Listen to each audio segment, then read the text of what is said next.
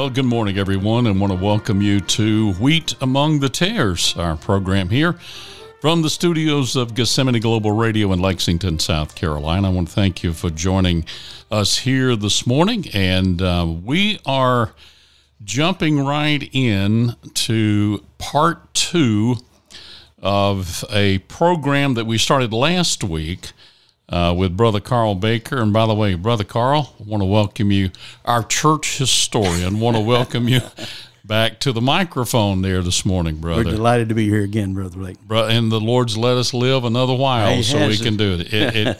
I always, and I know I don't always say this, but I do think, and there's a saying on the wall at our house that said every day is a gift from God. Amen. And certainly that the day that the Lord has given, that we can glorify Him in that. And our purpose here this morning is to do just that. Right. Let me just say from the outset, thank y'all for those that commented upon this program from last week concerning Jehovah's Witnesses and how that we are trying to convey to you, our listeners, the errors of how and what is propagated by this particular denomination. And it's, and let me just say, it is a very intricate thing that they have developed. And Brother Karl, you can certainly say and hearty amen to that because of the in-depth things that we have already discussed as far as its founding. But now we've come to the point this morning where we're going to talk about what their doctrines are and the beliefs that they have.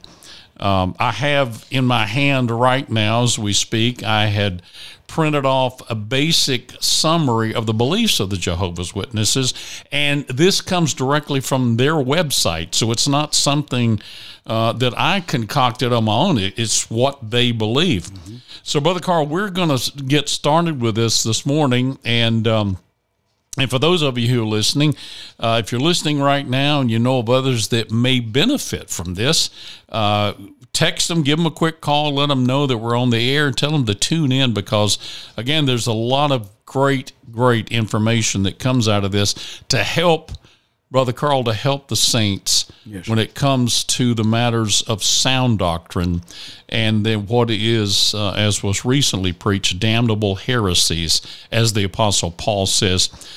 Jehovah's Witness beliefs, number one, has to come from something that's written for them, that they can go and say, this is where we get our beliefs from.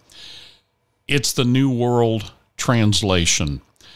I know you have some background information on that and kind of how that all came about. Furnish us, first of all, with how and where that came from.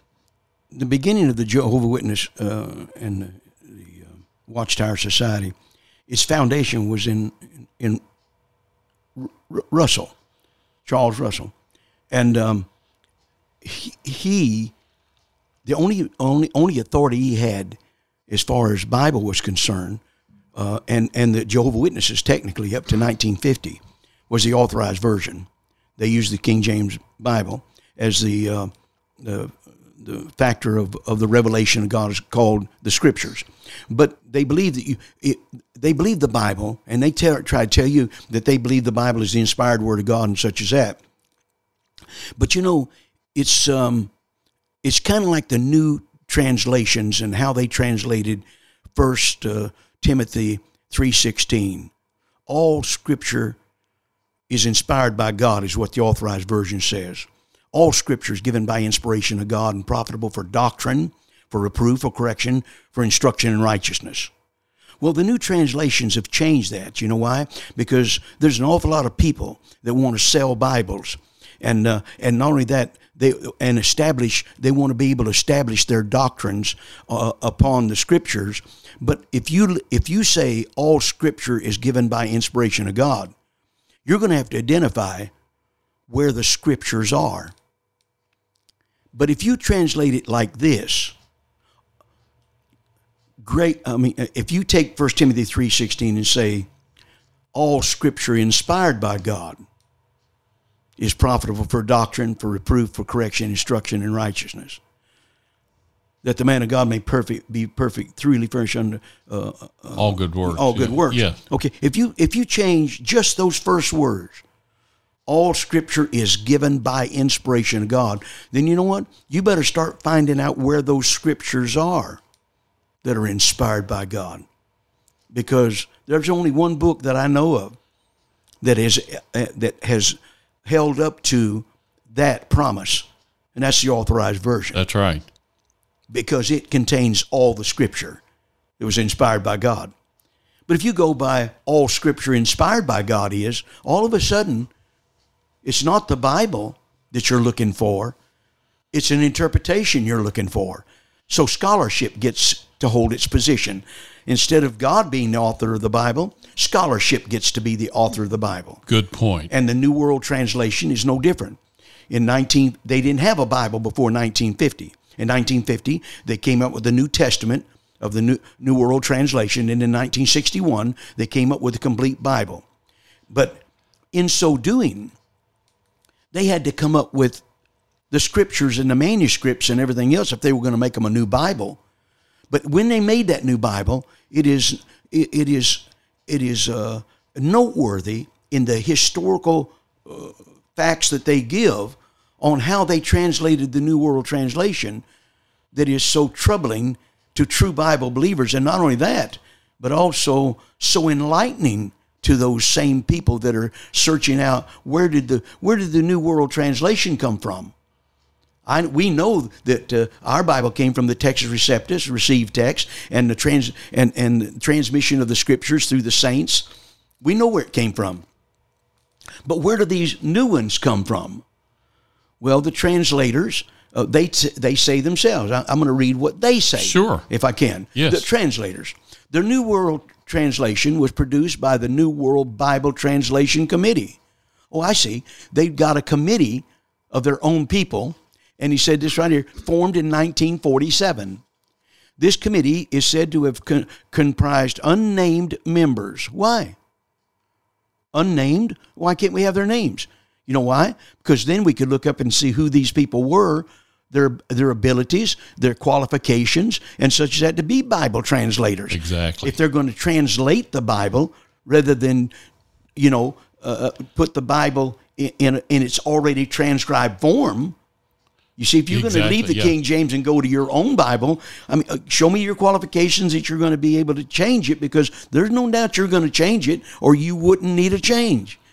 And and by the way, the King James translators, their qualifications were laid out, and then some. Their names and their qualifications. Exactly. Right. Yes. Watch it. This committee is said to have comprised unnamed members of the multinational background.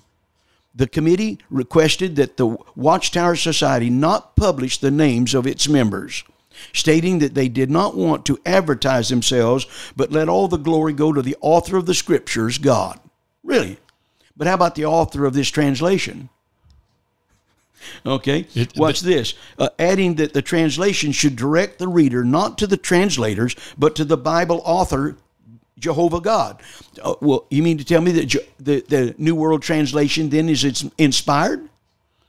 That's what they're saying. That's what they're saying. Yep. What they're saying is if it wasn't us, it had to be inspired by God. Okay, well, let's see. Adding that the translation should direct the reader not to the translators, but to the Bible's author, Jehovah God. The publisher stated that the particulars of the New World Translation Committee members, university or other educational training, are not the important thing. I guess not, because when we find out who they really were and find out they weren't educated in translating the Scriptures, we'll find out that it was a biased translation made for them to bolster their doctrines by perverting the Word of God that was already delivered to the saints. Amen. He said the important thing, he says the translation testifies to their qualification. And you know what? If you get to looking at it, it really does. It shows their qualifications are deceptive.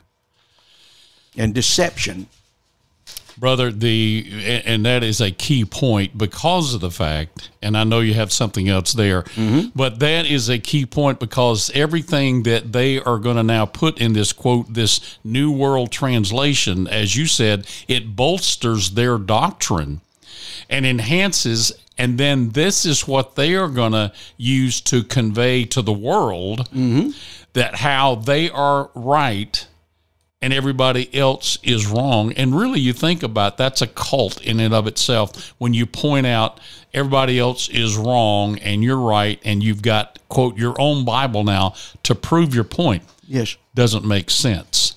The translation team, former governing body member Raymond France, listed Nathan Knorr, Frederick France, Albert Schroeder, George Gangus, and Milton J.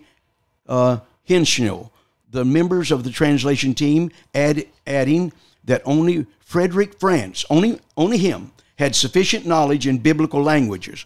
And when you really investigate how when you had sufficient knowledge, he didn't have sufficient knowledge to translate the Bible, because he did not know these languages in the sense of biblical in biblical studies. Just because, let me tell you something, just because I can say, habla español doesn't mean I can speak Spanish. Correct. Yeah. I mean, I may know a little bit of Spanish, and I may know, I can say words in other languages and everything else, but that doesn't mean that I'm a linguist. And I'll tell you, when you're going to translate the Bible and make changes in it like they did, brother, that brings out, and it gets back to the culmination, if you would, of the basis of this New World Translation and what people have put their trust in is fallible when it comes to comparing it with what God gave us in the authorized version, which genders us to a discussion now on, brother, the doctrines themselves. Yes. And what they believe based on what they garner from their translation. We know that, for instance, the doctrine of the Lord Jesus Christ himself, a very damnable, and I'm going to use that word, doctrine when it comes to what they believe about the Lord Jesus Christ, is the fact that he is a created being. Let's go with that first of all, because the basis of who the Lord Jesus is, it spreads across all the other doctrines and everything that is substantial when it comes to the matter of the redemption of man, the penalty of God upon man, everything it correlates with that. So first of all, they believe that he is a created being in the sense of a begotten God. When the New World Translation came out, it was given to those men that were renowned as far as at that time in history. Bruce Metzer, professor of the New Testament in Princeton University, he called the New World Translation a frightful translation, erroneous, pernicious, reprehensible. If the Jehovah Witnesses take this translation seriously, he says they're polytheist. They translated a verse. Example of their so-called translating. In John 1:1, in the beginning was the Word, and the Word was with God, and the Word was God. The same was in the beginning with God. All things were made by him, and without him not anything was made that was made, showing you that he is in the creation itself. And particularly part of it, if you go Colossians chapter 1, it just tells you Christ, by him, all things were created. That's if right. anything, Christ, if anybody's the creator, it's Christ. And if under their logic, he actually created Jehovah. So, I mean, the thing about it is, though, is the Jehovah Witness translation says, in the beginning was the Word, and the Word was with God, and the Word was a God. That one article shows you There's not. I looked through the things where, as far as some of the Greek, those that were Greek scholars and such as that time that looked over the New World Translation, they said this right here: just the mistranslation of the Greek language with what was already at hand that they could have used shows that they intended to use the New World Translation as an avenue to manifest their bias with scriptural authority that they perverted. A key point, because the fact, and we said it earlier, is the fact that they, through this translation, are trying to substantiate and prove their doctrine, and the only way they can do that is come about with a translation that backs up what they are trying to propagate upon men. We all know, Brother Karl, that the Lord Jesus is not a created God. He is. Give us a little bit of background. I mean, why would they say that particular thing as far as him being a created God? We talked a couple of things about that earlier. Share that with us, if you would. The reason that the Jehovah Witnesses do not accept Christ to be God manifest in the flesh, that's 1 Timothy 3:16, greatest mystery of God. Right. God was manifest in the flesh. The Bible says in John chapter 1, verse 18, no man has seen God at any time. The only begotten Son who is in the bosom of the Father, he hath declared him. They changed that to the only begotten God. Whenever you go to 1 Timothy 3:16, they greatest mystery of God is God was manifest in the flesh. New World Translation changed that. He who was. They took the scriptures, and when they did, they took all references to the deity. In 1 John 5:7, there are three that are witness in heaven: the Father, the Word, and the Holy Ghost, and these three are one. They take that verse out of the Bible and take 1 John 5:8 and split it into two verses so that they're not caught, with their pants on fire. Right. So anyway, they changed the scripture. The important thing about the fact Christ not being deity, what it does is this right here, is they're trying to establish the fact of this right here, that they believe that the Lord thy God is one Lord. And when they do that, they want to make God the principal person, Jehovah. They actually take the Lord himself as far as his personage, as far as the Father's concerned. They want him to be different and the creator of all things by himself. Therefore, the important thing of Christ is what he came to do. When Jesus says, I and my Father are one, they interpret it to be in principle. So he's the co-helper with God to get redemption done. So Christ is seen as the Redeemer and the sacrifice for man's iniquities and sin. They accept that, but he is not the Father doing it in Christ. Right. The Bible says in 2 Corinthians chapter 5, God was in Christ reconciling the world unto himself. That's what it says. That's what it says. You understand? Amen. But God purchased the church with his own blood in Acts chapter 20. So they're trying to, the important thing is to alienate Jesus Christ, and the Holy Ghost is just a force. It is a spiritual force that works in the world to help accomplish the work of God in the world, as far as and with the conscience. But they've got the Holy Ghost not as a person. He's just a spiritual force. Jesus Christ is not God manifest in the flesh. He is a created being to accomplish a work. In fact, Jesus Christ and his work, once he's crucified and once he is risen from the dead, he has a physical body. But then after the resurrection, even though Jesus said, a spirit, if not flesh and bones, as you see me have. That's right. They turn him right back into a spiritual person. And Jesus really and truthfully, not until 1914, becomes king over the kingdom of God in heaven itself.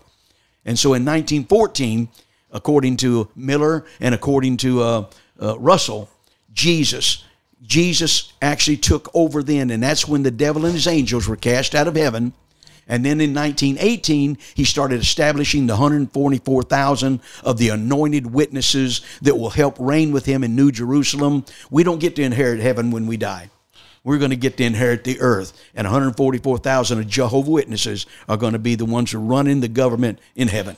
By the way, and when you were describing the Trinity, if Yes. you would, the God, the Father, the Word, and the Holy Ghost, and the Bible says, and these three are one. And I'm quoting, I'm reading again from off of something that was printed off their website. Yeah, yes. And it says here, and it says, however, we have learned, talking about the Jehovah's Witnesses from the Bible, that Jesus is not Almighty God, and that there is no scriptural basis for the Trinity doctrine.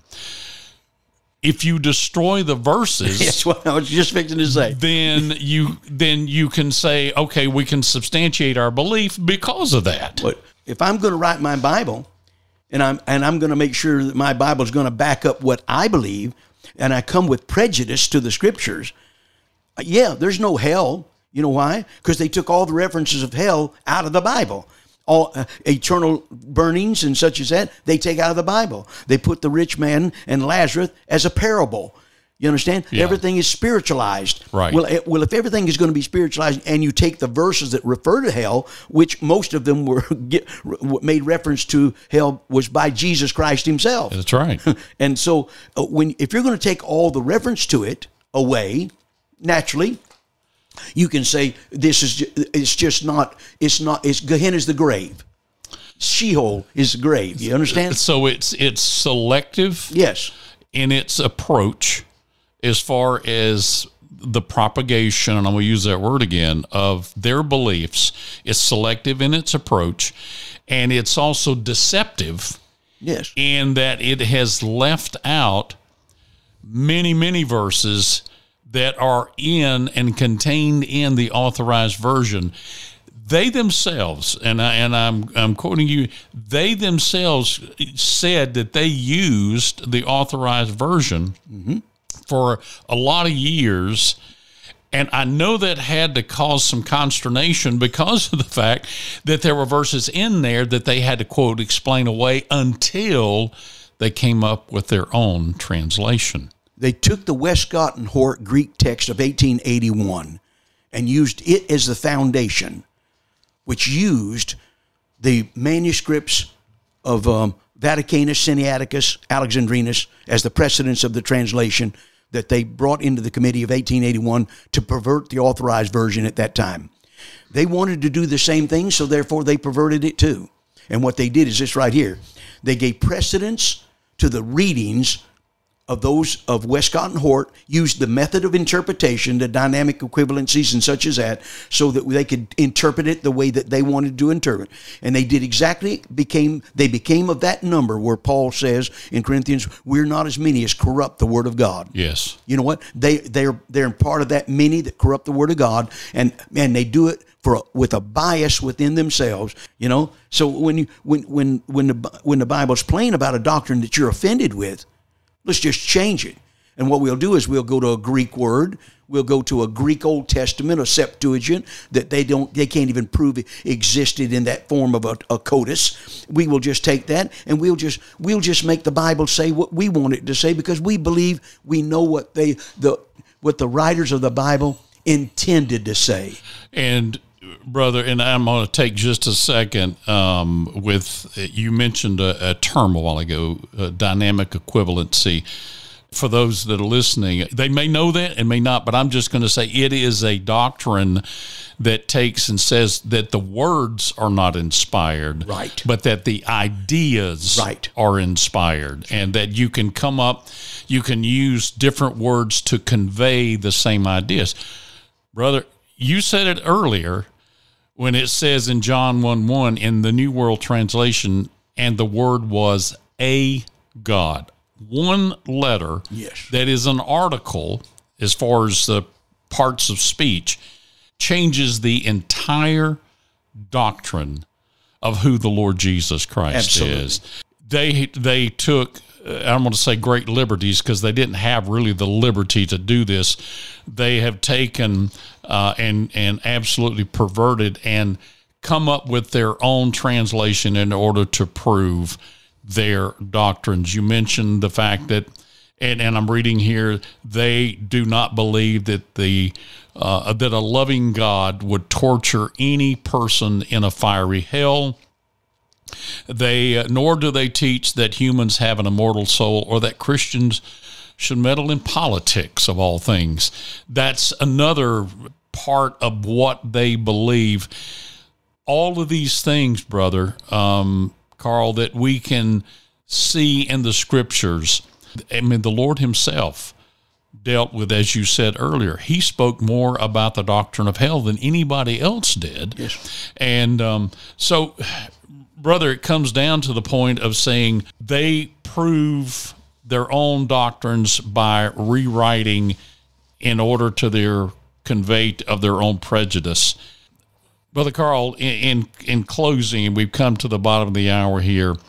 As far as what you could summarize as far as the Jehovah's Witnesses are, we call them the JWs, but Jehovah's Witnesses are, as far as this a summary, for the lack of another term. Give us your thoughts on that as far as saying, how do you combat if somebody comes in contact with a Jehovah's Witness? Just a couple of points that maybe come to your mind and say, hey, here's how you deal with the Jehovah's Witness. Back when I was a lot younger and a little bit more forceful, I really was glad to see the Jehovah's Witnesses come so I could let them sit on the front porch and open up my Bible and begin to witness to them and build a foundation around the authority of the Scriptures itself. You have to establish an authority. I don't care who you're dealing with, whether it's Jehovah's Witnesses, Mormons, or anybody else. Right. What will be the authority that will actually manifest who is right or wrong about something so important like salvation? The Jehovah's Witnesses believe this right here, according to Matthew 24, verse 13, that there's no such thing as eternal security, because it says in that passage right there that he that endureth to the end, the same shall be saved. You can believe in Jesus Christ as a Redeemer, but you've also got to work in the kingdom itself. If you're converted to it and you're working in the kingdom, you've got to be baptized. It's a valid point of salvation. You must be baptized. But they believe when they do that, they mean just like the Mormons or anybody, you must be baptized within the organization itself. You got to be baptized by them. Catholic, same thing. And so even some Baptists think that's right. They think this right here. You got to be baptized by a certain Baptist. But let me tell you something.